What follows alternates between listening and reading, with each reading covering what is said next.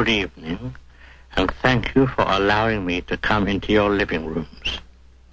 Well, I'm not easily shocked, but I did expect people to dress a bit more formally before sitting in front of their sets, now that two-way television is here.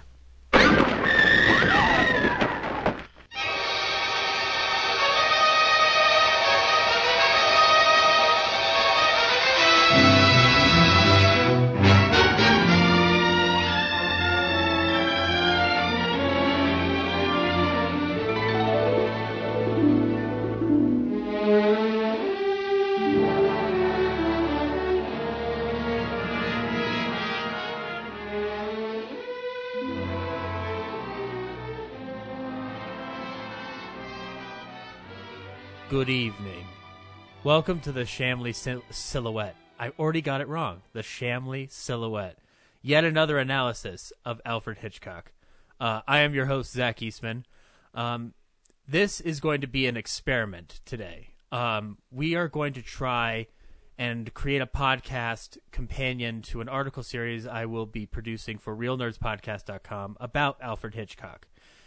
The original intent was to go through all 52 of his films. There would be 53, but there's one missing. It's called The Mountain Eagle. So if anybody out there knows where the fuck The Mountain Eagle is, please call me, or better yet, please call the British Film Institute, because they're the people who should be getting that news. We are going to try to, instead of going through all 52 of the films, to just kind of talk about Hitchcock in general. These can be individual reviews of the films. They can be particular discussions on one film, discussions about a theme in Hitchcock's work, discussions about Hitchcock's collaborators, and more importantly, just to kind of celebrate a filmmaker who has laid the groundwork for a lot of filmmaking tropes and techniques and storytelling that we know today.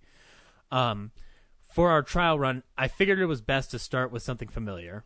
If you are a Real Nerds podcast listener, you are aware of the recent discussions about a certain suave, debonair motherfucker named Cary Grant. By a certain individual, a certain one. I'm not going to say who he is yet. The person in question, Mr. Hitchcock used, which was Cary Grant, made 4 films together. He made 4 films with Mr. Grant. And they always end up being in the top 10 listings. Each one of these films, like whether together or separate, always find their way in the top 10 listings. So we're going to start with arguably the cream of the crop here. To help me do that, though, he is the host of Real Nerds Podcast and the president of the I Wish I Was Cary Grant fan club. Please welcome Mr. Ryan Frost. Thanks for having me, Zach. I will try not to host this podcast. And I always struggle when I'm guests on something because I have to really take a step back because usually I'm the one steering the ship. Well, I'll tell you right now, this is the pilot who tried to gun down Thornhill. Aha. But also, if I'm stumbling over the introduction of this already, we're in a bad spot. So maybe we should just give this over to you, generally. Okay. No, thanks for having me. I'm excited because the other guys don't care about Cary Grant like I do. Well, no. And classic film. And I think that, I think we all have our own little interests on the show in regards to what we like in movies, and I think we all generally appreciate classic films to one degree or another, except for Brad. I don't know if he appreciates them. I don't know. I don't know if has he ever said, I really like an old movie? You know what? I don't think so. And my only example is that he thought Halloween was boring. So yes. I sent out an interview / intro questionnaire kind of thing for that this I did not do. So yeah, but we already knew what you were going to do. That's here. true. Like I already had that from the get-go. He's going to talk about Cary Grant.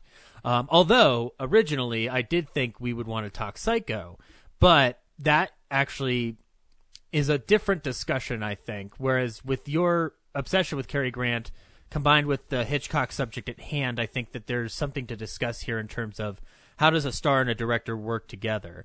But the questionnaire that I gave everybody, Brad answered it by saying, I've only seen a couple episodes of Hitchcock Presents, and that was when I was a kid. And I was like, well, great, then that'll be your episode, so watch some fucking episodes.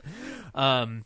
But we've got other people coming up cool. On the show that will talk about different subjects. I know that I just texted James, who is still raising his kid right now, like in the thrust of new fatherhood. But he and I are going to talk Rebecca, Nice. which I think is going to be the one that's going to be an interesting discussion in terms of how much a producer can interfere with a director's vision, but also it's fucking Rebecca. Like, who doesn't love Rebecca? But we're here today to talk about Cary Grant. What makes this combination so delightful? It's got to be something in.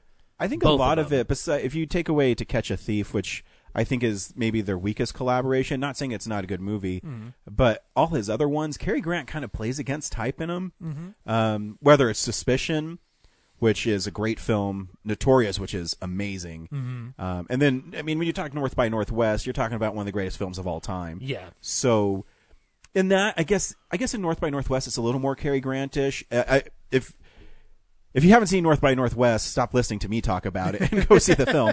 But he's kind of a fish out of water, and he's not really his normal dashing self in it. No, he's very much a man on the run. Yeah. Which falls in line with the trope of the man who wasn't there and the 39 Steps. Yeah. Actually, it's been suggested, and I do agree with it, the 39 Steps is pretty much the original version of North by Northwest, or at least what it's like the origin point of it. But Yeah. 39 Steps is based on a novel. North by Northwest is an original creation by Ernie Lehman. This combination that they had together, I do feel personifies one of two sides of Hitchcock when it comes to leading men. Obviously, there's the discussion of the women in his films, which is going to obviously be another episode entirely because it has to be discussed. But when it comes to his leading men, there are two ones he worked with the most. One was James Stewart, who was kind of the epitome of Hitchcock as he was. Like, there's a bit of nervousness behind it. There's an everyman quality to it, but there is also there's faults in it. Like, he's a vulnerable human being, susceptible to danger. Cary Grant, though, he is, by nature of his persona, the dream man, the guy you want to be. Like, he's the ladies love him, the dudes want to be him. The original Joe Cool, if you will. Yeah. And so within that, these films, with the exception of one, I feel, give Hitchcock the opportunity to vicariously live through Grant. And it's fascinating to me how a lot of different analysis of Alfred Hitchcock, which, if you want to, read Donald Spotto's book, or listen to The Secret History of Hollywood, you can kind of get a glimpse of Hitchcock and his personal persona. But it's interesting how the Grant persona in the Hitchcock films seems to be never really ignoring the negative sides, but it kind of smooths them over. I think in particular it's also important to know who Grant was as a performer and also as a person, because as we'll discuss later today, the Hitchcock films that he did eventually got to a point where personal life and movie life kind of collide, not in an overt way, but just subtle things. So, Ryan, you've been immersed in the Grant topic for, I want to say, about a year now, at the very least. Yeah. But first, I want to ask, did you get into Cary Grant on accident, or was it an all lifelong thing? That's a good question. He's one of those actors that you're always familiar with, because if you like movies, I guarantee you like Cary Grant. And when I was growing up, my mom was a single mom, and so a lot of times I spent time at my grandfather's house, and he would always have TCM on when it was nothing but, or AMC when it was nothing but old-timey movies. Oh, yeah. And my grandfather really liked Westerns. But every once in a while, something with Cary Grant would sneak in. Really? The first Cary Grant film I can remember watching and not knowing it was Cary Grant was Bringing Up Baby. And at the time, when you're young, you're just like, oh, this is kind of a silly movie. Yeah, it's about them trying to raise a leopard. Yeah. And Katharine Hepburn. And, it's... So...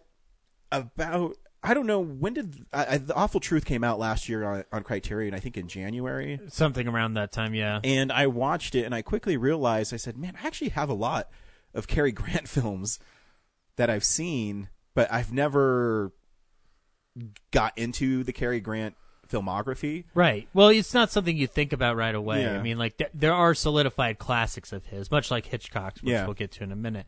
So Awful Truth, though, comes out on Criterion. And we know you probably already had Notorious. And, Oh, yeah, I did. I had Notorious, North by Northwest, and To Catch a Thief. Okay. Already on Blu-ray. So you were already prepared to go into the essentials. Yeah. So, I mean, yeah, you have, I mean, there's pillars of Cary Grant. And, I mean, I still think The Awful Truth is his best film. But, I mean, if you're splitting hairs, I mean, you can put North by Northwest as 1A, 1B.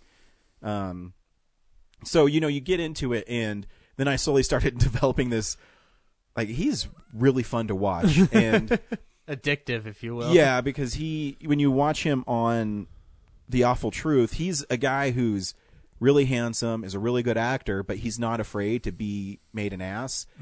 And that's the kind of commitment you need in films like a Hitchcock film, where if you're the guy out of water, like in North by Northwest, you got to believe that Cary Grant is a fish out of water. Yeah, exactly. And he's able to do that. And To Catch a Thief, you got to believe that he's some retired retired jewel thief who was also in the war. Yeah, and you do.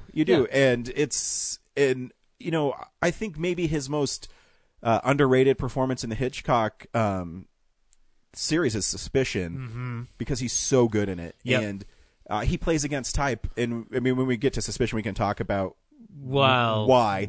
Yeah. And it started a long time ago. I've always liked, since we've been friends, I've liked old timey movies. Yeah.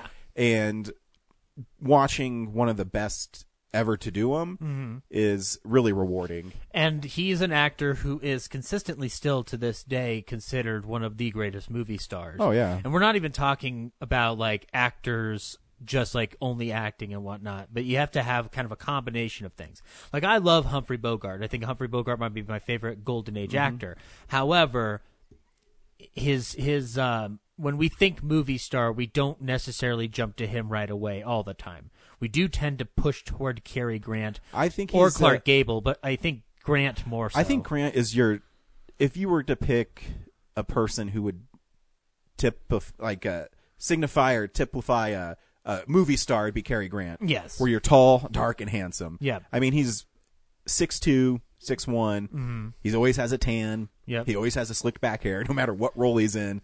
He's always got a kind of a smirk on his face. Yeah, and he can be tough too. I mean, if you see stuff like Destination Tokyo, or in Father Goose, he's not a very nice guy in Father Goose either. I mean, he becomes, because he's Cary Grant. Eventually, he wins you over, but right. That's why you picked Father Goose too.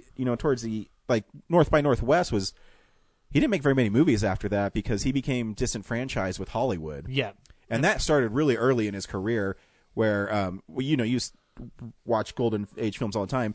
39 of all his films were made in like 7 years or something. Yeah. So he's making you and I go to a 9-to-5 job. Yeah. That's how actors were treated back then. Yeah, like cattle. Yeah. So you wouldn't, nowadays where you take someone like Tom Cruise, and he's not even in a movie this year. Yeah. But so Tom Cruise would go from Top Gun, then he'd go right into, Born on the 4th of July or whatever film.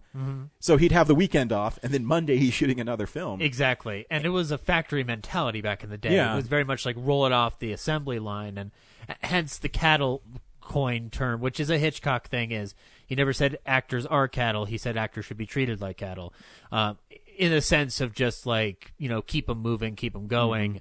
They should know what they're doing. Like, basically it was a dig against method acting. But to me, the Grant of it all is that, yes, at that point he does the bulk of his work in the 40s. And then the 50s, it starts becoming dabs here and there. Because he really starts picking things he wants to work on. And just by reading a couple biographies and just reading about him, he was just really done with Hollywood because he didn't like how actors were treated. And I agree with him. He made a lot of money, but you don't get to pick your films, and he got felt like he's being treated like a second-rate Gary Cooper. Which is why he went independent at that point. And he went independent. I think The Awful Truth was his first independent film. If I might be wrong on that. But he started just picking his own projects. Mm-hmm. Now, we'll put Grant aside for a second. Let's talk a little Hitchcock. He's the master of suspense. He's, frankly, the first director you kind of hear the name of, other than Spielberg, arguably, or George Lucas. But I think George Lucas doesn't put out enough. He stopped being a director a long time ago. Yeah. What is the first Hitchcock thing you ever see? Would you have to say? I think The Birds was the first Hitchcock film I saw. Same for me. Yeah. It's a film that attracts your eye when you like hear about like killer birds. Yeah, and being younger, you don't appreciate film like I do now. Yeah, did you not like it the first time you saw it? No, I did. It's still, to me, it's. I still think it's a good movie, but when I put Hitchcock films in there, I don't know if it makes a top 10. Yeah. Because I still like some of his early stuff too. You mentioned 39 Steps. I like The Man Who Wasn't There a lot, or Man Who Knew Too Much. I'm sorry. Yeah. And but what's fun about Hitchcock is you watch his films, you can see him starting to get a style. Yeah. And I don't know when his style actually takes over, but right away it's a Hitchcock film. Maybe Rebecca, when it has that really long shot in it, that is an amazing shot. Yeah.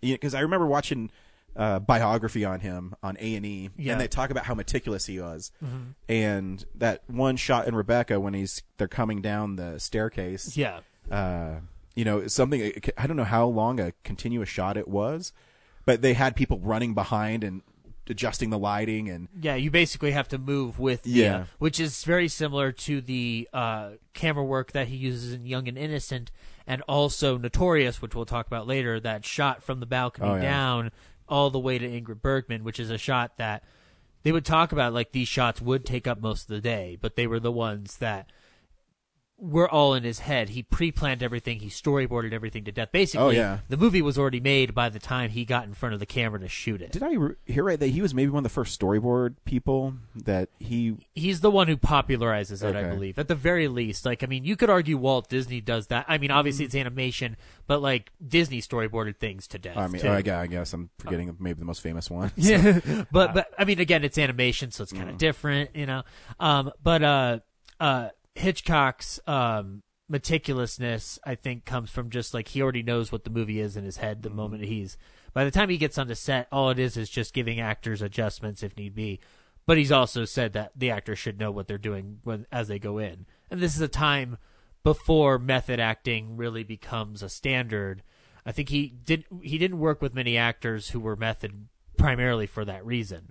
And I mean, and obviously you're a horror fan, so we've all watched Psycho at some point, and that's obviously a big one. But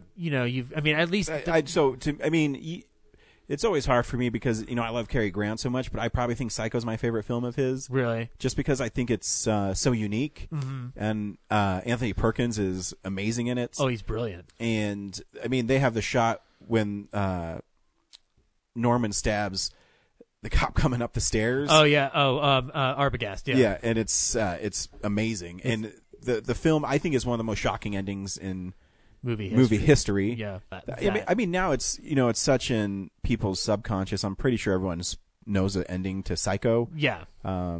Which is why it was kind of weird that they were going to do Bates Motel, because I'm just like, well, I know how this story. Great show. It is a good show, but when it first came out, I was just like, well, I know how this fucking story ends. Yeah.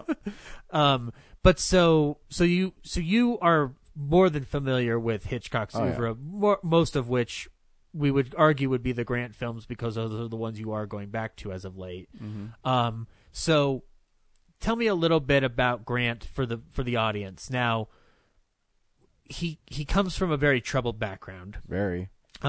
His mother is put away in an asylum. Told she was dead. Yeah, told she was dead. So Grant runs off and joins the acrobatic circus. Yeah, he. If you've seen, I mean, I already mentioned The Awful Truth. Yeah, you can see the vaudeville in him. He's very. he's very good at it. And his childhood was awful. His dad really didn't care for him. His mom had some sort of mental health issues. And when he came home from school one day, she just wasn't there. Mm-hmm. And his dad said that she died. And so when he turned 15 or 16, he jumped on a boat and went to New York City, where he was known for working with stilts, and he was a very good stilt man. And he was on a couple Broadway plays there. It was really interesting when you read a book that how many of stars like that passed each other, cross paths. Mm-hmm. And he eventually decided he wanted to be in movies, and he just packed up and went to Hollywood. And there's newsreels. His first deal was with Paramount, if I remember correctly. And it's the great new star, Paramount, Cary Grant, and they bring him out, and he has, and they're really concerned about image there. So someone like Grant, who's handsome and attractive, he's going to be picked up right away. Which, by the way, we should mention, Grant's not his real name. It's not. It's Archibald Leach. Yes, and obviously somebody at Hollywood said, like, no one's going to go see you if you're named Archie Leach. Still a cool name, but it's something, I think I read an interview with Grant, and he wanted it to be really easy to say. That's why it's 2 syllables, Cary Grant. Ooh. So it sticks with you. Rhythm, motion. Can you dig it? And, shoot the scene. And what, just reading about him and going back and reading old things and biographies is, his dialect is really unique. He can play American, he can play British, and because it's not quite British, but it's not quite American. Yeah, it's not. It's this weird middle ground that we live in. And his cadence is so unusual and so unique. The last time I've heard something as unusual as it is probably Doctor Strange. Yeah. When Benedict Cumberbatch tries to do his accent. It's not a bad one. It's just like, I know something's being hidden here. Yeah. So, and then Grant, gets picked up by Paramount. He does not like Paramount whatsoever. And then the Awful Truth comes around. He also tries to get out of the Awful Truth, we should mention. Yeah, because big time. Leo McCarey and him were not getting along at the time. So I think, you mentioned how meticulous Hitchcock is. I think why they work so well together is because Grant was the same way. Yeah. He did not like improvising. McCarey loved the improvisation side of it. So they never really had a script. They had a script, but he says, okay, you're going to come in and be mad. Yeah. Let's see what happens with Irene Dunne. And I actually love Irene Dunne. I think she's amazing. Yeah, she wins an Oscar for, or is nominated at least for The Awful Truth. Yep. And so he's mad, and he offers $5,000 not to do this movie. And then there's this urban legend that McCarey offered $10,000 not to have Grant in the movie, which is probably both true. But I will say that maybe because he is uncomfortable in it, it brings out the best in him. Yeah. Because he has to be on his toes. The line that he improvises, I think, is the most brilliant in the whole film, and it's really stupid, but it's really amazing. The film is about him and Irene Dunne are getting a divorce, and they only have a dog. And so there's just this line where Grant knocks on the door, and she answers, and he says, "It's my turn to see the dog." And it's something along the lines of that, and it's really lame, but he delivers it in such a way that you believe him. And she's trying to hide him from her fiance. It's an awesome scene. It's a screwball. It's the definition of a screwball comedy and a screwball moment. And just the way he says, "I'm here to see the dog," is really funny. And so, I think that's why he works with Hitchcock so well, is because he is really meticulous. Yeah. And I mean, if you look how he's put together everything about him. In his early films, he kind of had slicked back hair.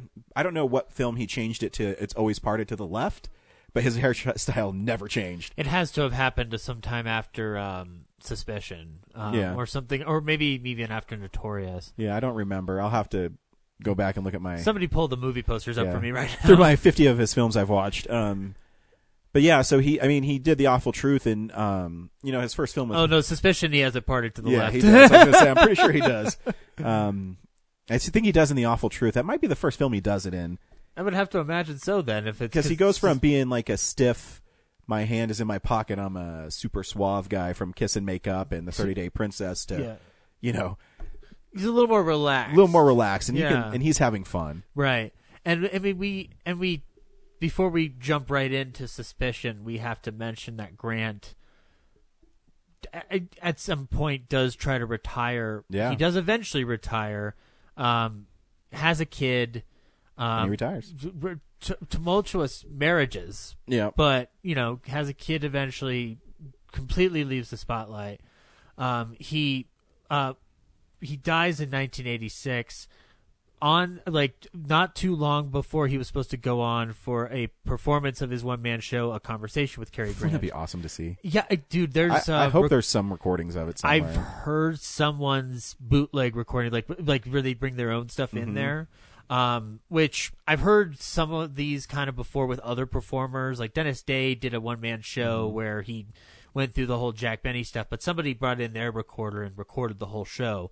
I haven't found one with Conversation with Cary Grant yet. Yeah, he worked for Fabergé as like an ambassador or something. He was like, or CEO or something. Yeah, he was like on the board or something. Yeah, and so he kind of, because he always wanted a kid, and as soon as his daughter was born, he literally retired. I think he made Walk Don't Run maybe a couple months after she was born, but then he was done. Yeah, and I don't know if it's his daughter or his wife Diane who said, people want to hear from you. People want to know what it's like to be Cary Grant. And he did an evening with Cary Grant, and I guess he loved it because he's back on stage.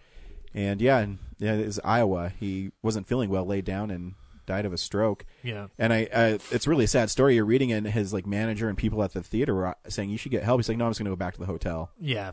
And I guess he was just ready to leave. Yeah, exactly. But a great actor. A great actor. And more importantly, a great Hitchcock character. Very great Hitchcock character. And we're going to get into it right now. Let's start off 1941, Suspicion. Suspicion, obviously directed by Alfred Hitchcock. I'm going to stop saying directed by because we all know who the fuck directed these movies we're discussing. Screenplay by Samson Rafelson, Joan Harrison, and Elmer Revel. Joan Harrison, Hitchcock's original protege / secretary, who becomes a great producer in her own right and eventually ends up running a lot of the Alfred Hitchcock Presents, and Alma Revel, Mrs. Hitchcock, who wasn't credited on every script but essentially helped co-run the show. The most famous quote around Hitchcock's life is, the Hitchcock touch had 4 hands and 2 of them were Alma's. That was Charles Champlin, a article writer for, I think, the Los Angeles Times. And Suspicion is based on a novel called Before the Fact from 1932, written by Francis Ellis. The movie stars Cary Grant, Joan Fontaine, Sir Cedric Hardwicke, Nigel Bruce, and Dame Mae Whitty. Suspicion is done at RKO. They originally had tried to do it prior to Hitchcock even becoming involved. There's another script read by Westonson Inger that is available now in the in their private library. But then Hitchcock comes on board, and he tries to stick pretty close to the novel. The story basically talks about a woman who is of wealth, who marries a scoundrel, and when she does not give in to his demands to have her inheritance money be their income, he kind of starts acting suspicious, and she believes that she's killing people in order to eventually get to her to get her money. The original novel ends very darkly. It essentially ends with her knowingly drinking poison that her husband gives her, but before then writing a letter to her mother explaining that she loves Johnny too much to turn him in, which is a very dark concept for the time period we're discussing, which is the 30s and the 40s. And in a book, you can get away with it. And this isn't the first time Hitchcock's had to change something in a novel to adjust for the censors or studio expectations. Rebecca obviously changes a lot in order to make Laurence Olivier's character much more likable. And then the same goes with Cary Grant. The new ending of the film, the one that we all know today, is that turns out, unfortunately, he's kind of tangentially involved in coincidences. And him and Joan Fontaine walk off into the sunset. However, the majority of Cary Grant in that film is the darkest you'll ever see Cary Grant get, easily. Well, maybe you know of one that I don't.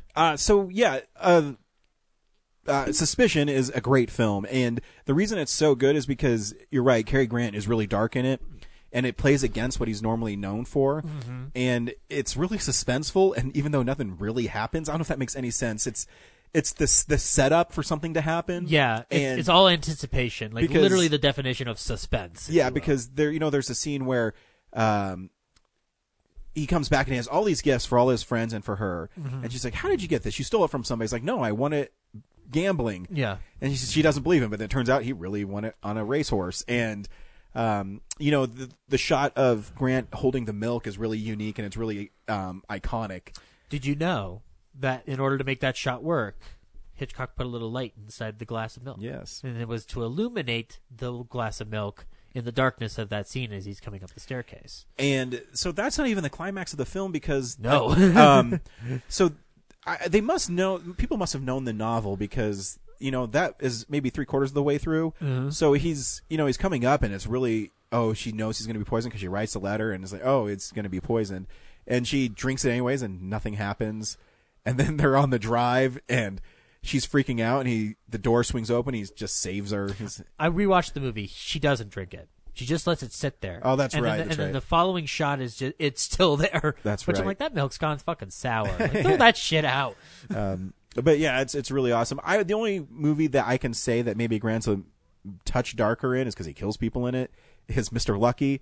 That's right. You were talking about this a few weeks back. He literally curb stomps a guy in it. So, but is he a bad guy in it? Well, he's not a good dude.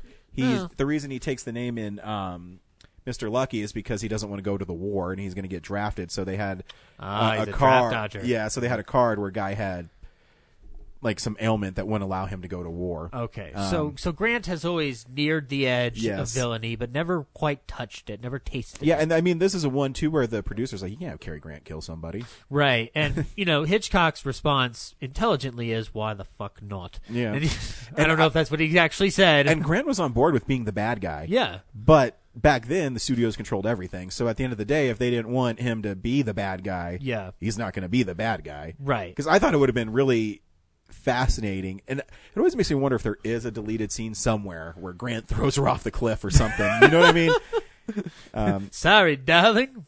Because next time she'll learn to close the door. But that scene shot really well too is driving, because what Hitchcock does so well is whether it's his damsels in distress, usually they find a way to get themselves out of it. They're much more resourceful than most heroines in films of that era. Exactly. Especially. So, that one, you're in Joan Fontaine's shoes throughout the whole film, because Cary Grant is kind of an ass. Yeah. He's handsome, you like him, but then you're like, why are you talking about driving to the cliff and with your friend? And which the psychological implication for Grant throughout that entire film is that he's never really been raised by a parent. Yeah. Which, as we discussed, a lot of the Hitchcock films he does are like tangentially tied to him, whether intentionally or unintentionally, to him as a person. So it's why he's able to kind of move into that realm pretty easily. But he's not specifically like dastardly, but it's implied. It's implied, and it's also like when he does turn dark, if you don't know the end of the film, then you're walking into it going like, oh, he's just like this creepy asshole. But knowing the end of the film, the intention of the psychological aspect is that she's not focused. She's only focused on herself and not focused on him, which I do think shortchanges her as a character sometimes. But at the end of the day, though, you are watching Grant become sinister at the drop of a dime. Like, he could be happy one minute, and then the next he's dark and brooding. Yeah. Which is very apparent in the scene when him and Beaky are going over the real estate plans. Yeah. But Beaky, played by Nigel Bruce, who, if you don't know who Nigel Bruce is, he was the original Dr. Watson in the Basil Rathbone, Nigel Bruce, Sherlock Holmes films. He's in 2 Hitchcock films, and this is, I think, the one where he's has the most to do. And I think I'm amazed that he wasn't in more Hitchcock films until you learn that he was apparently part of a round table of British actors who emigrated that kind of decided Hitchcock wasn't cool enough to be in their club. And a lot of that has to do with the fact that Hitchcock, amongst others, didn't go back to Europe to help fight the war, but there's a lot of like complicated elements within that. Yeah. When we have Grant in this film, though, it starts off right away, train already in a tunnel, light comes up and you see Cary Grant, and he's already a scoundrel from the get-go. Yeah. But there's something about him you want to like. And then as the movie kind of moves and weaves forward, you get the picture of a man who seems like he's trying to do the right thing, but does not have the tools in his head to do so. By the time you get to the end, it's kind of unclear if he's even learned his lesson. But what is known is that the one mistake he didn't make was marrying her. And which he keeps saying throughout the entire film. And that's like one of those things, because of the ending we have, I do believe it. Yeah, it's a film that is actually the last Hitchcock Grant film I saw. And I think when you rewatch it, I've watched it about 3 or 4 times, but when you watch it with knowing the ending, you see little things in the performance, you see little things in the script, you see little things that you might have missed the first time. Yeah, that's how I watched it last night. Yeah, because you see that he is actually trying to do the right thing, but you already touched on it. He doesn't know how to do the right thing because he's a thief. Yeah. And he's a scoundrel. Yeah. But he knows he loves Joan Fontaine, and so... Exactly. One of the best lines that Joan Fontaine has in the movie is like, "You're just a baby." And I'm just like, he's a big old man, baby. He needs to learn to grow up. And exactly. He doesn't always make the right choices. Right. And it's also, it's a Hitchcock film that you start digging into a lot of his signature tropes and stuff. One of which, obviously, we discussed, which is the milk. But you also have a lot of just the use of... MacGuffin! The MacGuffin, yes. The use of rear projection, which there's a lot of driving in this movie. There's a lot of driving. There's a lot of driving in a lot of the films he did with Hitchcock. There is. And we'll talk about one of the most famous of the driving sequences. But Suspicion opens up, ends up getting nominated for Best Picture. Sure. And Joan Fontaine wins Best Actress, which arguably... she's actually winning for Rebecca, but didn't win for Rebecca. Yep. And we'll get into the Rebecca thing in another episode. But Grant's not nominated. And this is a frequent problem with the Academy because of the fact that he went independent. Yep. The only 2 nominations he gets are for Penny Serenade and... None But the Lonely Hearts. None But the Lonely Hearts, yeah. And so the discussion has come up within the discussion of Grant is, if you were to give him an Oscar for anything, what would it be?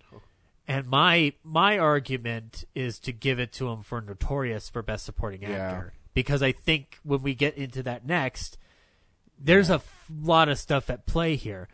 However, I'd also give it to North by Northwest because he basically does the equivalent of what Leo does in The Revenant, which is just go for broke and do every fucking thing in the world. That's an interesting question. I didn't really think about it too much.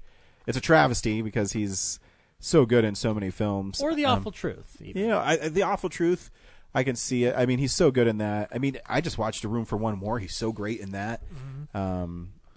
Mr. Lucky. I mean, he's so good in films, but he kind of got blackballed from the Academy for being independent. Right. Which now is, that's not even a thing anymore, so. Yeah, and today the Academy has way more problems than just that one Grant issue. Yeah. Don't see Green Book, guys. Anyway, so now we're going to move on to Notorious, 1946. I love this film. It is a wonderful film. Written by Ben Hecht, frequent collaborator of Mr. Hitchcock's. Roy Webb does the music, and I love the opening theme to Notorious. Yeah. I like how it kind of kicks in with Dire Danger and then kind of moves into a soft melody. Yeah. And you have you have kind of like the birth of modern espionage films in this film. Not he was always involved with espionage films, but this one's kind of like has the most like the beginnings of the modern elements that we start to see in films today. Yeah. But Notorious tells the story of a woman whose father is tried, convicted of treason, in the U.S., giving the Nazi secrets. She is recruited by a man named Devlin, played by Cary Grant, to infiltrate another Nazi organizer played by Claude Rains. And, of course, the woman in question we're talking about is the lovely Ingrid Bergman. This film has a lot of psychological and sexual tension pouring throughout the film. Yeah, it's seeping with it. When I think of a Hitchcock movie, Notorious is one of I think is the epitome of a Hitchcock film. Mm-hmm. I mean, you have the MacGuffin with the key. You have so many other things, or the wine, or whatever you want to call it.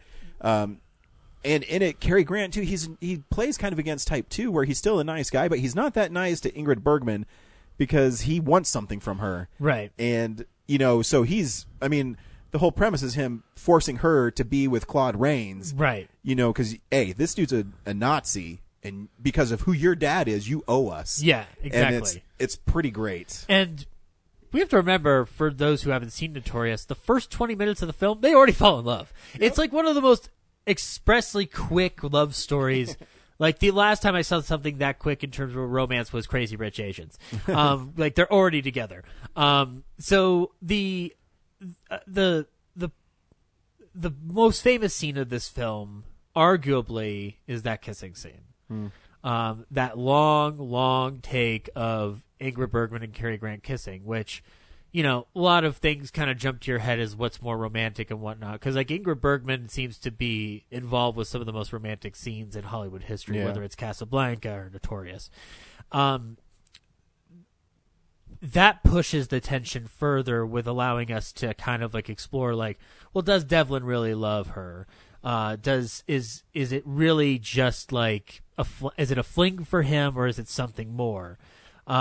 Alicia's character to me is a person who falls in line with a lot of other women who go up against Grant, where she desperately wants him.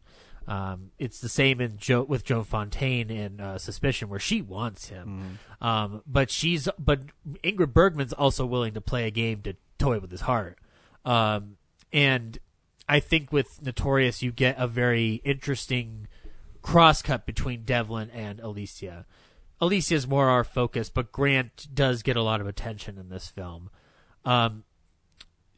The thing that fascinates me about the film, though, hands down, in regards to Grant, is how he kind of plays around with not wanting to be around women. Yeah. Now, this isn't new to Grant. At this point, he has done this before, where he's kind of not interested in pursuing anything. Like, I guess you'd call it bachelorhood.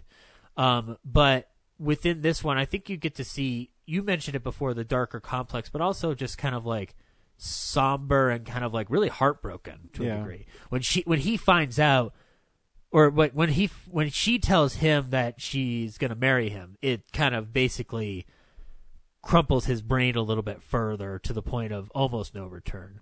But he ends up being the best hero ever. Yeah. Because he just goes up there, grabs her, and does that wonderful thing with the gun with Claude Rains. Just holding it to Claude Rains. Which, by the way, Claude Rains, one of the best weasels Hollywood ever had. And I think with this film, you get a lot of Grant kind of getting to run the gamut. And this is where we start seeing a little bit more of the Hitchcock dream guy mold, where he's not going to let anything happen to Alicia, but he's also a man who's going to, be his own man. Yep. I think that with the persona, though, there is a little bit of like, much like Suspicion, it pushes our love of Grant. Like, how much can we really like this guy? And I think that's why Hitchcock casts him in these films, is because we already know and love Cary Grant. So we're taking that knowledge into the movie or the theater. You're taking that with you as you go. It's baggage, yeah. It's baggage. And so when you play against type, it works really well. Because, I mean, he's still the suave, cool dude. But there's a hint of darkness to him in both films that I think play against who you expect him to be. I mean, there's scenes at I can point to the racetrack scene in this where he's not very nice to Ingrid Bergman's character. No, he makes her cry. Flat out makes her cry. Yeah, and so you when you see that from Grant, you're not used to it. Yeah. You're not used to him being that harsh. Yeah. So I think that's why he becomes I mean, Jimmy Stewart's great in Rear Window, and I love Gregory Peck in Spellbound, but I think Grant's going to be Hitchcock's best leading guy because he plays against that type. He's able to tap into the darkness that Hitchcock desires while still maintaining himself, which I think is a hard trick to balance sometimes. It is. But I think Grant was a professional enough that he could do that, and it makes sense. And he's again, the meticulous thing. His performances are so nuanced that you go, oh, it's Cary Grant. He's so happy, but he's going to make the beautiful and just vulnerable woman at the racetrack cry because she's already, he's playing on her emotions too because she's in love with him. Her dad just got convicted to be a Nazi, and now you're being forced to spy on another person who they believe is a Nazi by marrying him and being around him and his overbearing mother. Exactly, and so Grant's mean to her. Oh yeah, and so it's very because he loves her too. So it's very fascinating. It's one of my favorite Grant movies. And a weird film about alcoholism, or at least do you believe someone when they say they're sober? Like her whole thing at the beginning of the film is just she's just getting flat out drunk at a party, wakes up hungover to Cary Grant. Actually, I love the scene in the car with them driving down the highway and getting pulled over by the cop because she insists on driving. But throughout the film, like, he doesn't believe her half the time because she's starting to get woozy, little realizing that she's being poisoned. So it kind of plays off the the movie's about trust. It is ultimately about who do you trust, how much do you trust somebody, and how far does that trust go. And it ends with one of the greatest shots out of a door towards a door of all time. Like, Grant leaves with Ingrid Bergman. Claude Rains has to go back inside. Yep. It's terrifying. There is a mother issue in this film, not with Grant though. It's with Claude Rains, who has arguably the mother from Nazi hell. But it also gives Claude Rains' villain a little more depth. Not just I'm a Nazi. Yeah, it's a dynamic range to work with. It makes him more devious. Like, I believe that on his own, like when he's meeting with the other Nazi guys and they're talking about that one guy that they've already got to, bump off because he's talking too much or freaking out too much about a wine bottle. He's still kind of like the even-keeled guy. The mother adds to that, and then when he finally figures out that Alicia is betraying him, that's when he snaps and becomes more devious. But even then, he loses that immediately because at the end of the day, he is still a coward by comparison to his mother. So it's a theme we see running throughout a lot of Hitchcock films, not the least of which is Psycho, where the overbearing mother kind of overpowers the timid son. Mm-hmm. So Notorious kind of deals with a lot more than I think we were used to at the time with Hitchcock. So it then ends up becoming one of the staples that we talk about today. The film was very well received. It was nominated for Best Supporting Actor for Claude Rains, not Grant. That's all right. But Ben Hecht was nominated for the screenplay, and deservedly so. It is a very interesting film, and one that apparently they had to push through the government censors because they didn't want them specifically talking about atom bomb or A bomb or anything nuclear weapons oriented because we had just come out of World War II and we were worried about Russia getting the bomb. So the less you talk about it, the better. But they find a good MacGuffin within the key, but also there's the pointlessness of it doesn't really matter what kind of weapon they're trying to develop. All you have to know is they're building a weapon. Yeah. And that scene in the wine cellar where they're looking through it and then he's got to get the mineral ore back in the bottle before it's too late is really fun. It's a fun little banter scene that then turns into terrifying nightmare. Yeah. So then a few years go by. We're not working together as a team, but there was a little film called Rope with Jimmy Stewart eventually in the film. Apparently Hitchcock wanted Grant for Rope. Yeah, I forget what movie Grant was doing, why he was busy. I can't. It's 48, so Gunga Din. So he had to film Gunga Din, I think, for over a year. Yeah. Did I remember that? Wait, Gunga Din would have been in the late 30s. But anyway, regardless, if anybody doesn't know what Rope is, we will be talking about it eventually because it is one of the most fascinating Hitchcock films. Rope is about two guys who commit a murder and then invite their professor along with a whole party to celebrate something trivial with them not realizing there's a dead body in the middle of the room. And it's all shot within a series of 2 takes. Mr. Blandings Builds His Dream Home and Every Girl Should Be Married would be the films that he would have been involved in. Every Girl Should Be Married is a great movie. Yeah, I like Mr. Blandings. Yeah, have you watched fun. Mr. Blandings? Oh, yeah. Okay, good. It's fun. But so anyway, Rope, though, the character that Grant would have played is the professor of the 2 boys who commit the murder. And it's a dark role. It's a very dark role. And my estimation is that if you were never going to get Grant to be a villain, this would have been the closest you had gotten where you don't necessarily have to change him too much in terms of the character. The character does end up being very moralistic and aware, but there is a darkness to him. I think the only reason Grant would have been off-putting for me in that role is only because he seems to not be, on the surface, the kind of guy who would believe the things James Stewart's character believes moralistically about murder. Like that. Yeah, I mean, I think Jimmy Stewart, too, is a little more everyman relatable than Cary Grant is. You almost believe he's a weathered professor who has had time to think about this, whereas Grant would be a little bit more. Although that might also add a different psychological bent to it. I mean, it'd be interesting. But finally, we come back in 1955. Now, at the time, Grant was going to retire, but then Hitchcock proposed a movie on the French Riviera with Grace Kelly, and you don't refuse that, and it's called To Catch a Thief.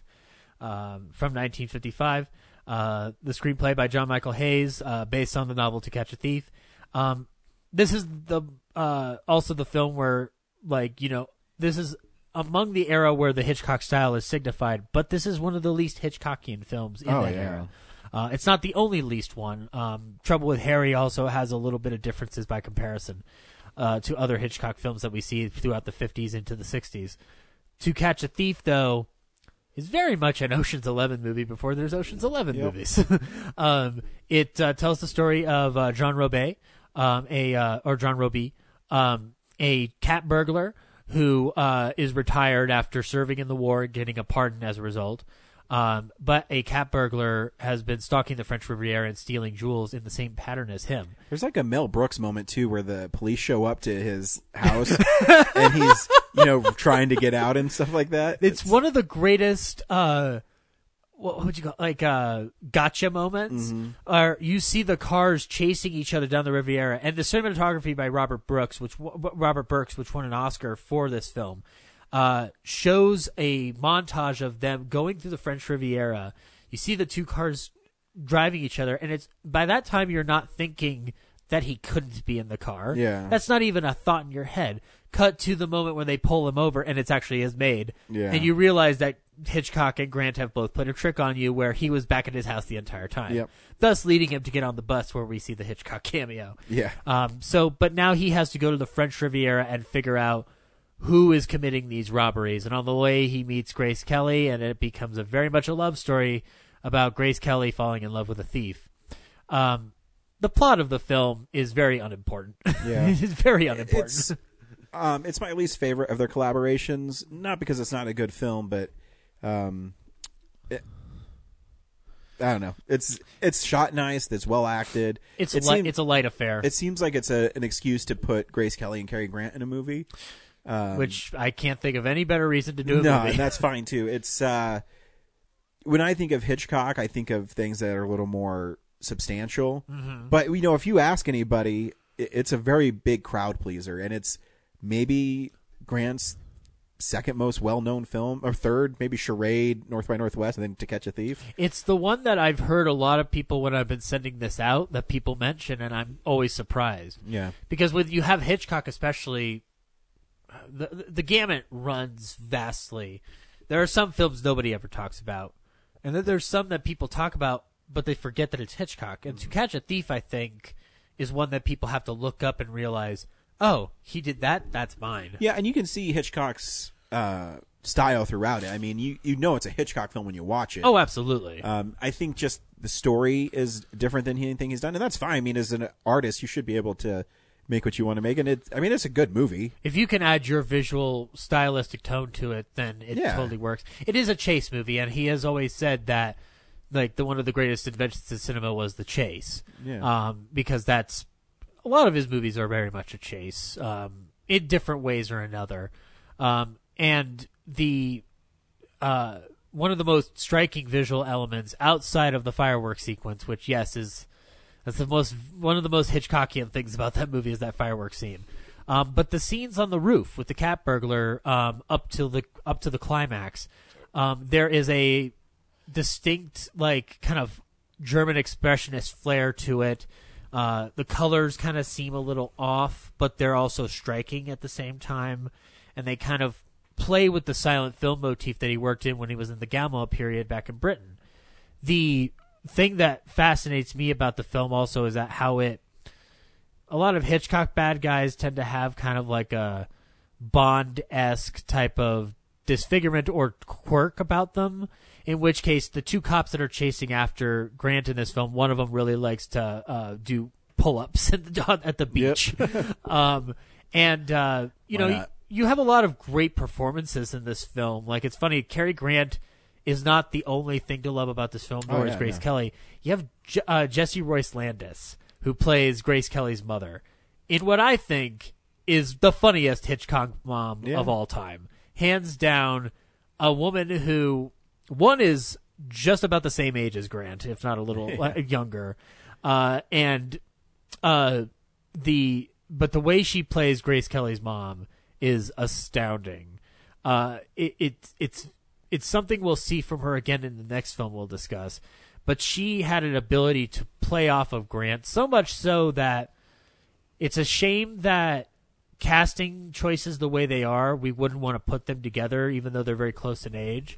Because, you want, at the time you wanted, and I guess it is still true today, older man with a slightly younger girl or something like that, just to kind of like, it looks more glamorous to a degree for some reason. I don't fucking know. Yeah, it's one of those things too where Grant at a point said he's not going to be chasing women anymore, they need to be chasing me. Yeah. And that's pretty much the standard for his films. And again, we were talking about this before, but Kelly goes after him. He doesn't want a relationship. He wants to clear his name so he can go back home. He does not. And it's the same with the Danielle character, who is the gal she taught stuff to during the war, for Cap in terms of thieving and stuff. She's like kind of pursuing him too. But as you find out later with the twist, which is kind of convenient, she's mainly just trying to throw him off a trail. The only thing about this film that to me is a little off is that there are certain like expositional things at the end that are a little unnecessary. Mm-hmm. I don't think once we see Danielle that we need Grant saying, "I knew it was you. Just your father taught you how to do that during the war." I'm like, I don't need that. It's fine. Just toss her off the building and have her admit to it. That's fine. Yep. I'm gonna let go. But and then also the Grace Kelly making this film in Monaco and the French Riviera, she later becomes the Princess of Monaco. She does. And I can't confirm this. Like, I was reading this a little bit, but she died in an automobile accident, having a stroke while driving on a road. It's assumed that the road was the road they were driving down in that movie, and that the final spot was the spot Hitchcock did it to her. I'll teach you to become a princess. Say no to my movies. No, you'll be in Monty or you'll be in hell. But the movie for Paramount, which, by the way, this is the only movie to this day that Paramount still owns of Hitchcock's, and Hitchcock had a long Paramount contract. You know why? Because the other films are now owned by Universal MCA because of that big Didn't he have his own office on the Paramount lot? He did, but he had moved to Universal around the late 50s at that point. It's mainly because of Alfred Hitchcock Presents, which is, I believe, where they were filming parts of, or at least had their Chambly offices. The podcast is called The Shamley Silhouette because Shamley was his production company for the television show, and that's where we get that famous silhouette. So now you know the origin of that bullshit. I actually like the score too by Lynn Murray. Yeah. It's a fun, light kind of it's a fun movie. Area fair. The film had kind of a mixed reception by critics and stuff, but now we regard it in a high esteem.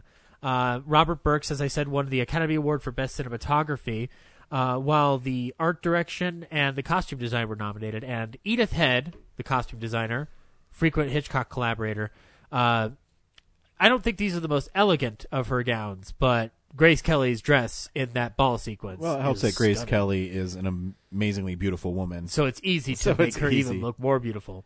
And now finally we get to the creme de la creme of Hitchcock movies and Cary Grant movies, for that matter. Arguably. Is To Catch a Thief Grant's first color picture? It is. Oh, wow. I just thought of that. And because did it scare people when they finally saw his tan? No, they're like, man, that dude is sexy.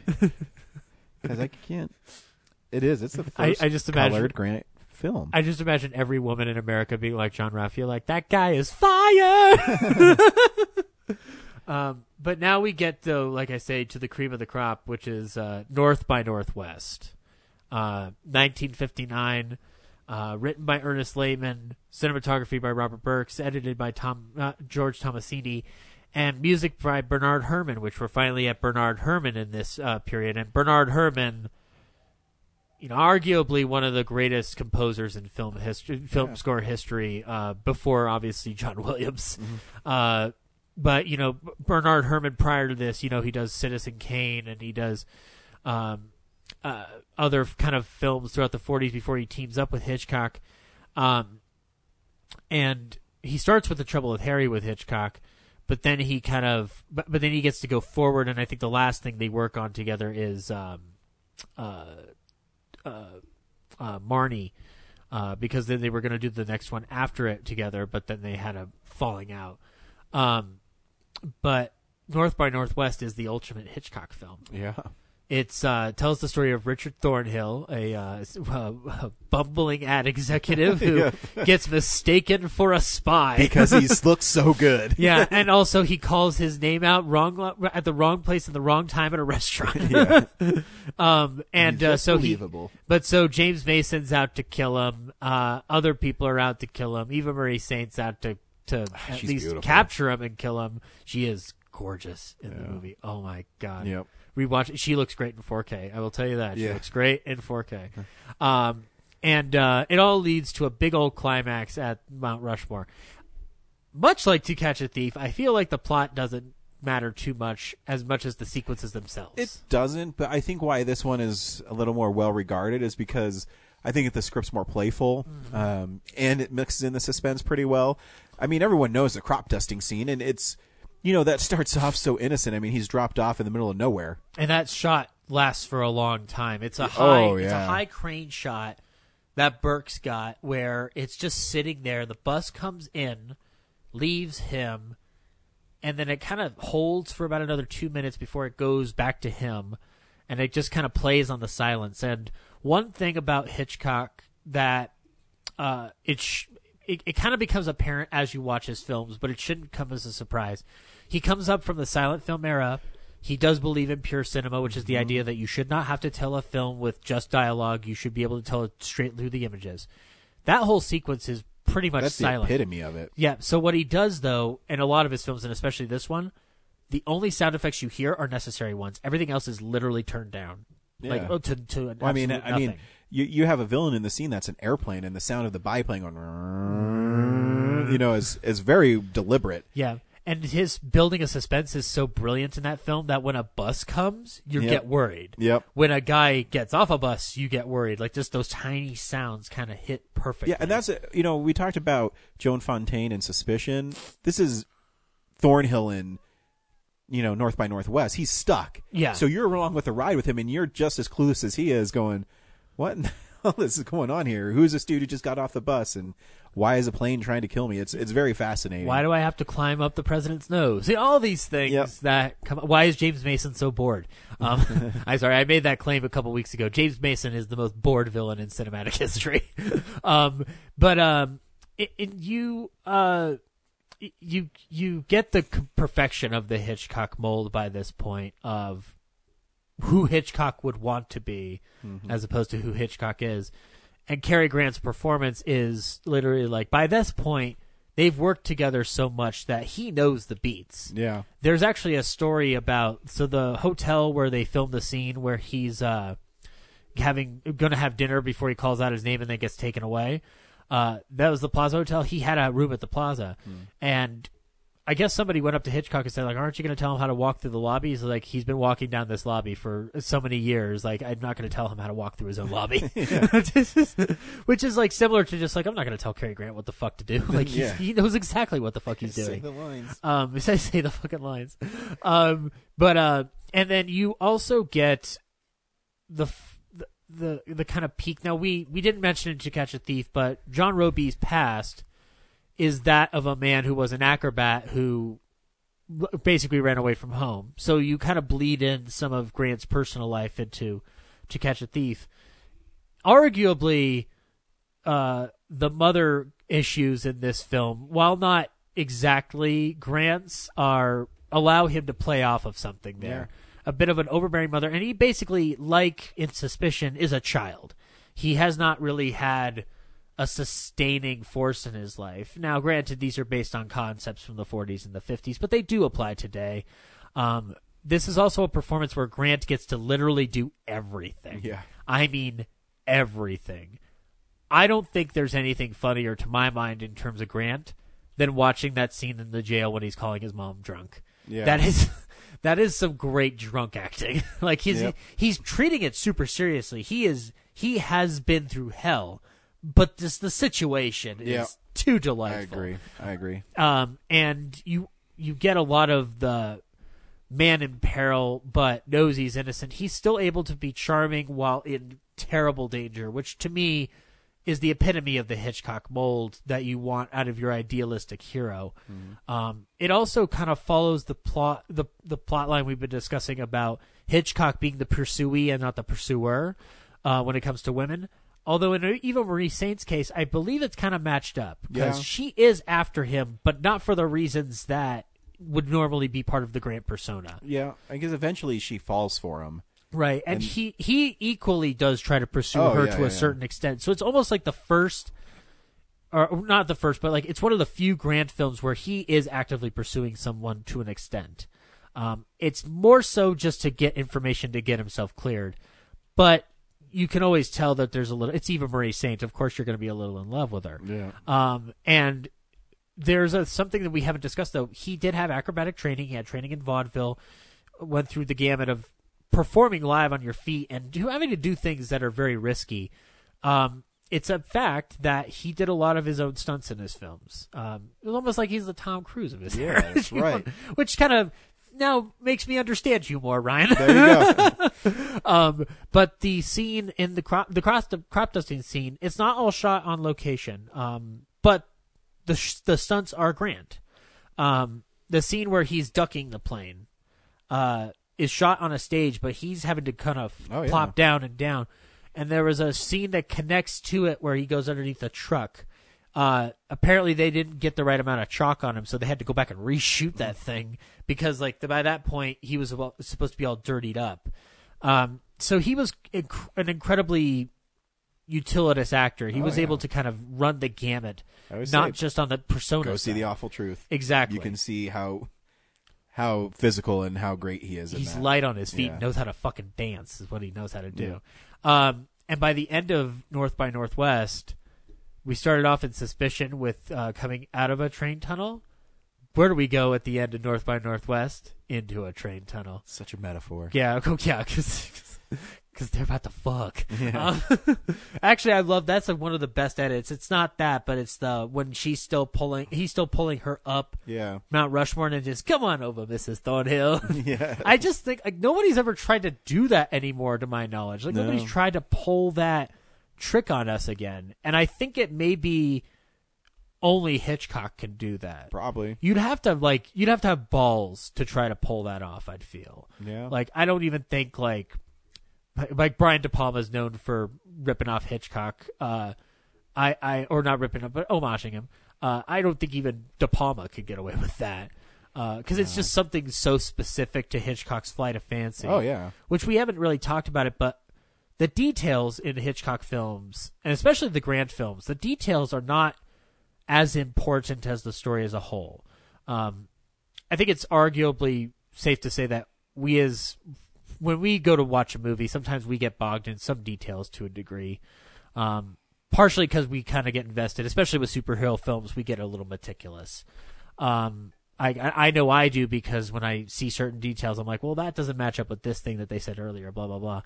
But the beauty of Hitchcock films, and especially North by Northwest in particular, is that the particulars aren't as important as the whole. The whole is greater than the sum of its parts. So it's very much the escapist fare. Yeah. So we kind of end the Grant run on a high note of pure fantasy and escapism, and it was very well received, like super well received. So much so that when Paramount was asking for their last film on the Hitchcock contract, they wanted something like this film, and instead they got Psycho. Which, I mean, if I were Paramount and I was hearing that idea, I would be like, fuck no. You're going to do what now? Both become super iconic. Yeah. The film was nominated for 3 Academy Awards for editing, art direction, and original screenplay by Ernie Lehman. The 2 of the 3 of the awards went to Ben-Hur instead, and the other went to Pillow Talk. Again, the Academy has no idea what the fuck it's doing. Ben-Hur. Yeah, but it is high on the AFI. It's been selected by the National Film Registry. It's a film that is immensely enjoyable to this very day. Oh yeah, it's an amazing film. Do you have a favorite scene in the film? Man, that's a tough one. I don't know. I don't know. There's too many. I great do ones. like the scene when he's in the forest talking before they go to the house. Right. I love the banter there. I love when he's inside the house and he's sneaking around. That is a great moment. Yeah. 'Cause that's when Martin Landau finds out that the gun is fake. Yeah. Man, that's tough. I usually like little subtle things more than the big bombastic stuff. He does a couple looks, and I don't know. I now have to think about it. I really enjoy the film. I don't know if I can pinpoint one that's my favorite moment in it, though. I love the. I would have to say I love the scene in the dining car. A lot. Yeah. It's sexy without being too overtly sexy. Yeah, it's so it's pretty like awesome. it's a nice affair. He's wearing sunglasses the entire time. Yeah, he just looks cool. Yeah. Yeah, it's just a film that I love and cherish so much that I have a hard time picking a favorite moment. It's like when people ask me what my favorite scene in Army of Darkness is. He's like, you can't. I don't know. I just, as a whole, I just love the film so much. North by Northwest or The Awful Truth or Charade. I don't know if I can pinpoint like a moment in the films that I love Cary Grant the most in. Right. Where something like Room for One More, I can point to him taking, the suitcase back up the stairs and keeping the little orphan girl with him. Yeah. But you only know about that scene because you knows how to read. Yes. I'm sorry. I still need to see this movie because I love that fucking line. But so that movie is so well done and it's so amazing. I don't know if I can pick a favorite moment from it. But the dining car is amazing. Anytime it's just him and Ava St. Marie, I really like it. I like when it's stripped away because the fantasy or the crop dusting or the Mount Rushmore or the scene inside the restaurant Mount Rushmore, they're propelling the story. But I like more of the intimate moments. So you're ready for a little goof, though, at the scene inside the Mount Rushmore restaurant? It's very infamous. Yeah, so for anybody who hasn't seen it, there is a confrontation between Grant, Mason, and Eva Marie Saint, and I guess Landau, in the restaurant next to Mount Rushmore.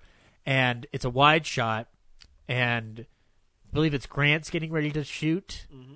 And before, there's an extra in the background. It's a little kid who already anticipates the bang and plugs his ears approximately 5 to 10 seconds before Grant even fires the gun.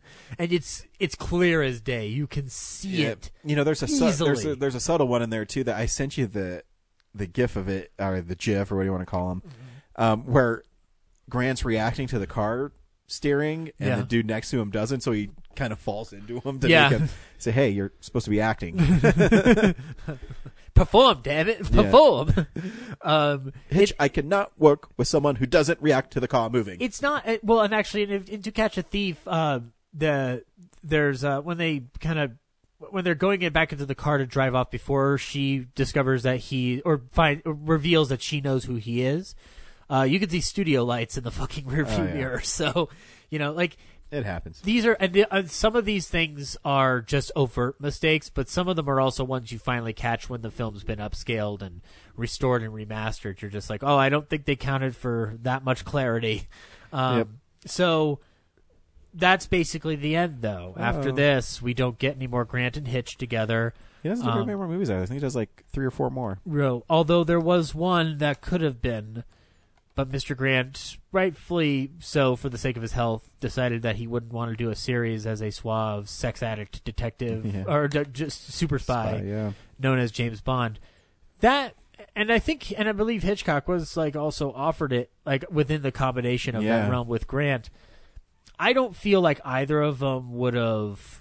He would have been good as James Bond, but they would have been good, but you didn't need to do it. You didn't need to do it, and I think that they're of a different mindscape to do it. You know, I think Connery kind of fits the mold better just because he's willing to kind of jump in, whereas Grant is a little more established. Yeah, and I think Grant may have been a little too old at that point. Exactly. And, I mean, he was already disenfranchised with Hollywood, so being part of a franchise literally probably wasn't that appealing to him. Yeah, even though James Bond was much more like it's Eon and it's more out in Britain per se, it's still that same idea of just like, I don't want to be under contract to somebody. I don't want to be run into a game. I'm pretty sure that might have been the most part, is he'd have to sign a contract saying, I'm going to do 2, 3, 4 of these films, and he's no way he was going to do that. He's just like, can't I just do Dr. No? Yeah. Wait, can we do the Goldfinger one first? Like, that'd be fun. I want to see a girl naked in gold.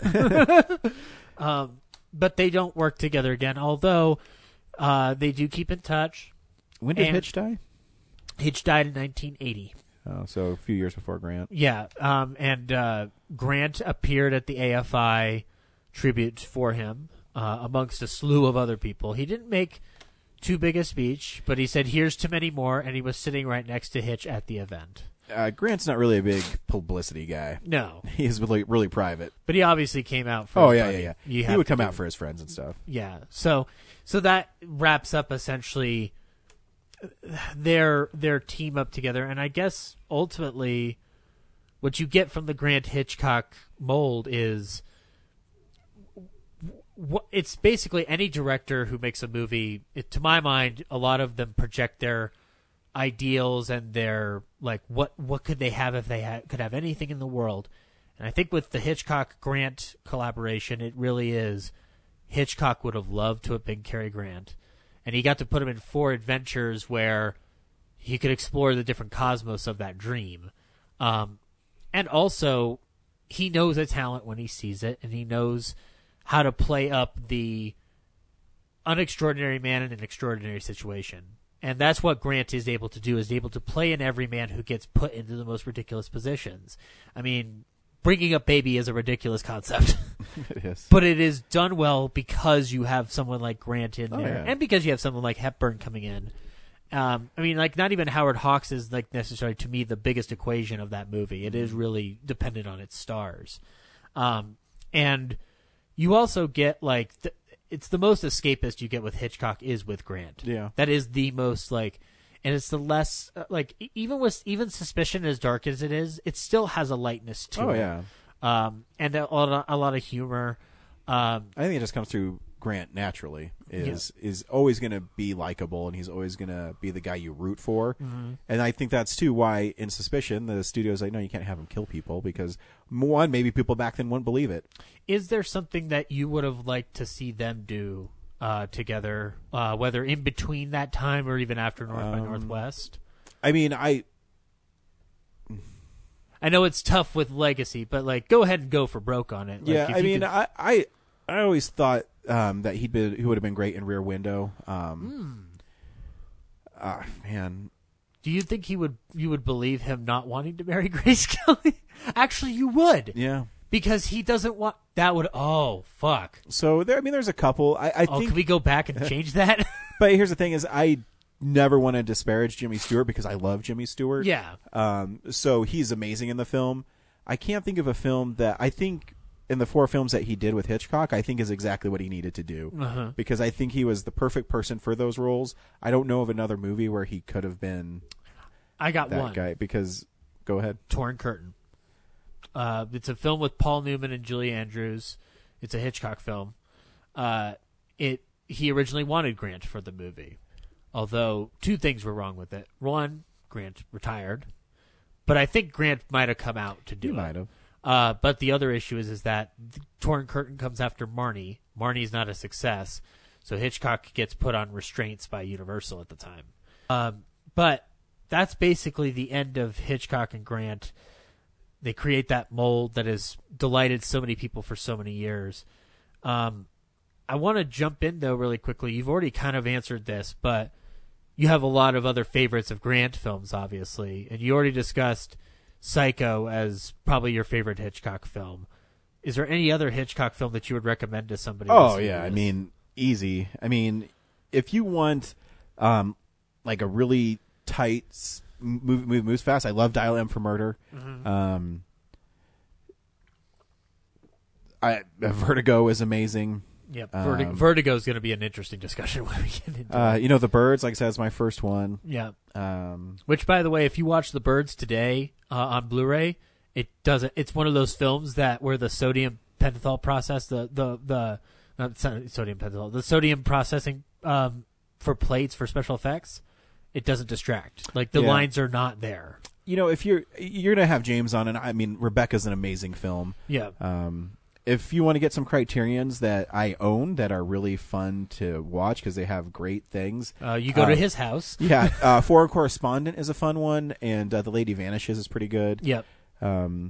Yeah, I mean, I really like Hitchcock. I don't, and Spellbound. I mean, yeah. I mean, I could probably list off the top of my head 20, 30 movies of his you can watch. But, I mean, Rear Window is an amazing thing. If you ask me, I still think North by Northwest is Hitchcock's maybe best movie. I think Psycho's my favorite of his just because I like horror. And it is the granddaddy of a lot of things that you and I both love. Like, Yeah. I love Halloween. You're a Friday the 13th guy, and Friday the 13th holds lineage within Psycho to an extent. yeah. It's mainly...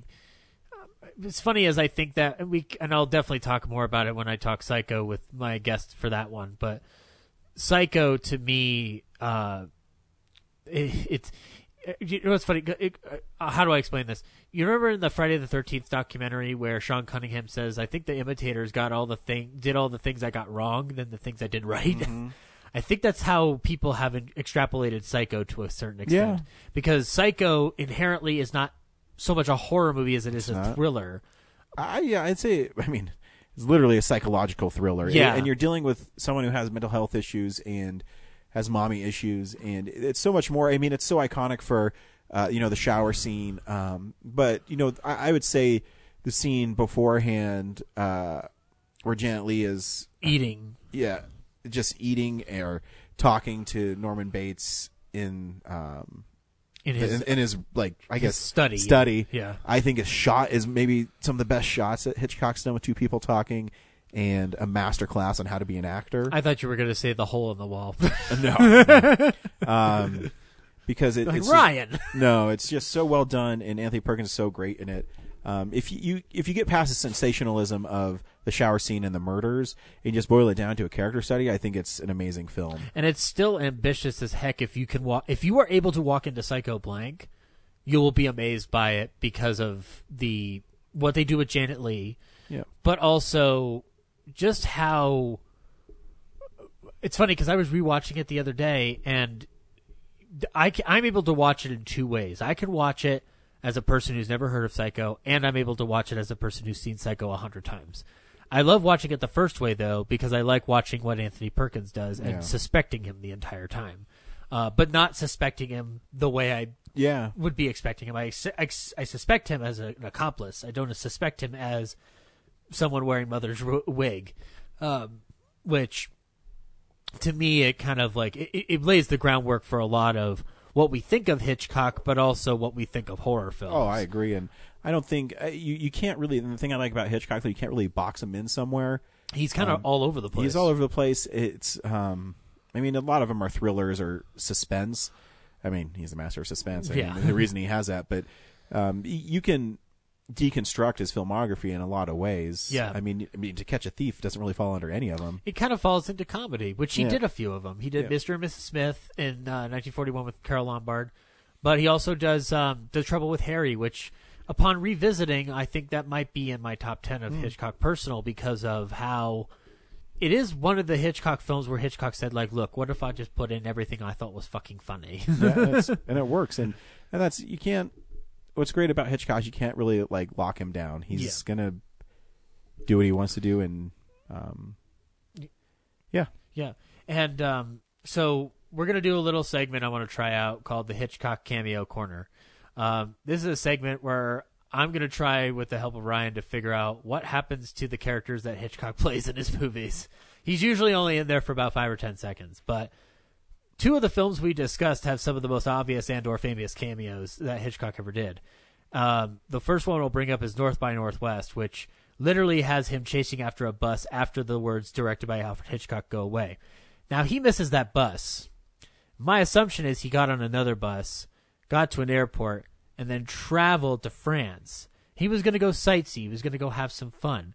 And he gets on another bus. It's like a local village bus near the French Riviera. And, you know, he's thinking, like, there's no way I'm going to bump into anybody silly or any like any ad executive and whatnot. But lo and behold, he runs into that ad executive's long-lost brother, Jean Roby, on the bus. So it's basically Hitchcock went It's all connected. Hitchcock went from New York to France. That's the same guy on the bus. It has to be the same guy on the bus. Thus, North by Northwest is the best prequel ever made. The original Marvel Cinematic Universe. Exactly. The Hitchcock the Cock Cinematic Universe. The HCU. The HCU. I love it. I love it. Psycho is somehow connected to Mr. and Mrs. Smith through very devious ways. Well, you could say that on Psycho with him, so he made it there, and he was trying on a cowboy hat after he after he got out of Paris, or exactly. So he comes back home, and then he's on the way, and he's just like, I've never tried a cowboy hat before. Yep. And there you go. Yeah, and then there we go. Oh my god. And then it's all connected. He gets up the next morning, and he's just like, I'm gonna go to a bird shop and look around in a bird shop. He walks around and looks in that bird shop. He comes out with his 2 dogs as Tippi Hedren's going in. Boom. We've all got connected. This. Oh, my God. Hashtag it's all connected. Watch Agents of S.H.I.E.L.D., guys, because nobody else is. Hey-o. Before we go, I've got 2 more questions for you. Okay. First is, the films we've discussed today, we've talked Suspicion, Notorious, North by Northwest, To Catch a Thief.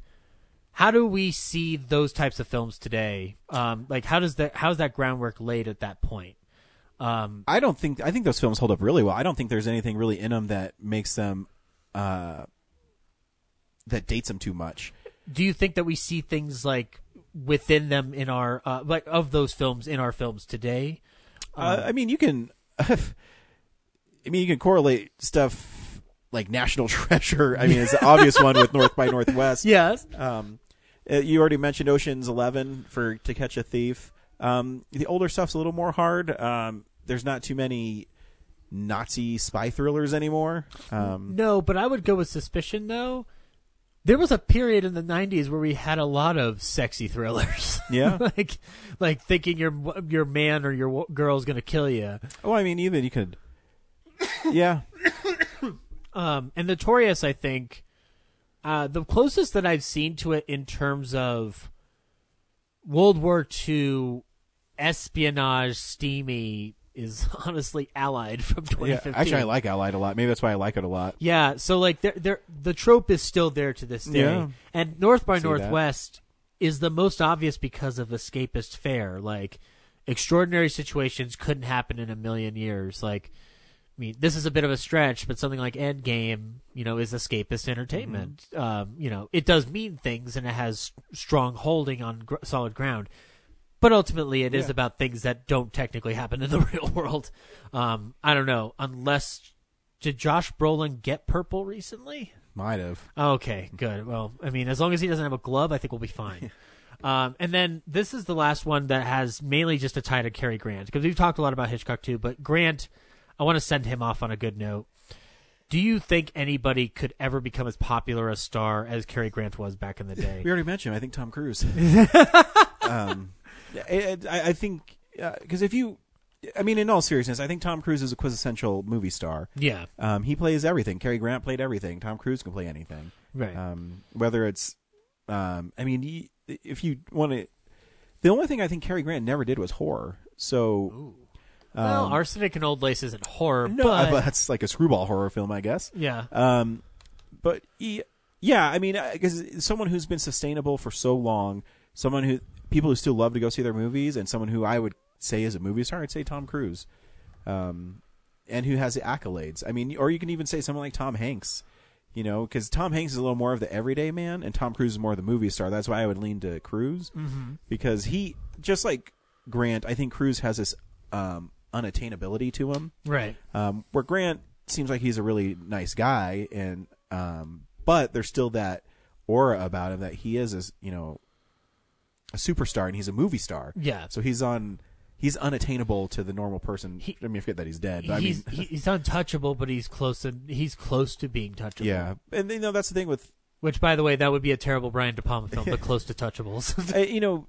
That's why I think Tom Cruise in that regard, because I'm trying to think of another actor that's been sustainable and still makes good movies constantly. And we have to keep in mind that once Tom Cruise goes, like the star system has changed drastically from what it was back then. Yeah. And today, even more so, like it's arguable that IP is the star now and not the person. Yeah, but you need the person too, because you can. I mean, I love Robert Downey Jr. Yes, and Robert Downey Jr. could be one too, where the only thing that held Robert Downey Jr. back is he went through a tough time in his personal life, right? Where Cruise and Grant kind of worked through it. I mean, totally different. I mean, yeah, Robert Downey Jr. had addiction problems that he's really overcome, right? But you need someone who's can play anything and can carry on, and there's really not very many actors like that anymore. I mean, the versatility factor is a little out the door in comparison, because now we know who we're grabbing for. Because I think Tom Hanks would be more of a Jimmy Stewart type. But yeah, I would say you can go the same darkness as Jimmy Stewart. Yeah, too. And I'd say I'd stick by my Tom Cruise analogy, because they're both movie stars, both good-looking dudes. Yeah, I mean. There you go. Yeah. Well, Ryan, before we go, do you want to plug anything? I think I know what the fuck you're going to plug. You can like my podcast on Facebook, realnerdspodcast.com, isn't it? Feels weird. I'm on Real Nerds Podcast, Stitcher, iTunes, Internet, Twitter, Instagram.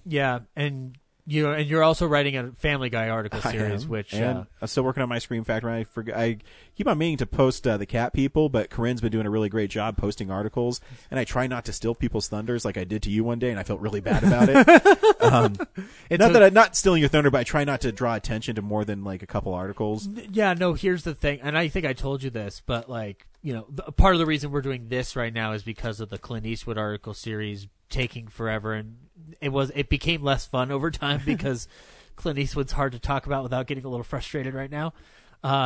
Although they just cast that guy from Black Klansman and I, Tonya in his movie, which I think he's great casting. Yeah. But now by the time I had gotten to that article series and I was publishing on that same day, I was just like, I don't care. Like, I want people to read it, but I'm also just like, look, like I'm almost done with this. I'm just happy that it's up now. Yeah, it's because things like that, I never know what's gonna take off. Right now my Revenge of the Nerds post is super popular, and because Revenge of the Nerds, like, so something like that I think is harder to watch than Cary Grant trying to kill his wife in Suspicion. Exactly, Revenge of the Nerds is much more problematic than Suspicion. It's still funny, but it's got issues. It's not. It's like the movie we need to talk about, Kevin. We need to talk about Revenge of the Nerds. So yeah, just Real Nerds podcast. Picture of Robert Carradine looking suspicious with Tilda Swinton in the background. But from Body Bags, Robert Carradine. Yes, exactly. Well, this has been the Shamley Silhouette. If you want more information on the Shamley Silhouette, visit realnerdspodcast.com. Look for the articles. They'll be coming out twice a month, as well as the podcast episodes. They'll be coming out twice a month. You can follow me at RealNerdZach on Instagram. And on the next episode, we don't know yet because this is the pilot, so we don't know if we're going to get picked up for series. So, like, the set's going to change. Exactly. And I'm going to replace. I'm going to replace Jeffrey Hunter with William Shatner. Nice. But we'll keep Leonard Nimoy. And also Carl Reiner won't be in it anymore. We're going to get Dick Van Dyke instead. It won't be called Head of the Family anymore. It's not going to be called the Shamley Silhouette. So yeah, but I have a feeling that the next discussion might involve Psycho. That might also be the third one. I don't know. I'm going to record some of these in advance, guys, so that way I can release them on time and not make false promises. But no promises. I work a day job, just like the gentleman in front of me. Sometimes. Yeah. So, but until next time, just please continue to listen. Please continue to subscribe. And with that, subscribe to Real Nerds Podcast. Subscribe to Real Nerds Podcast. This has been another entry in the Shamley Silhouette. Anytime.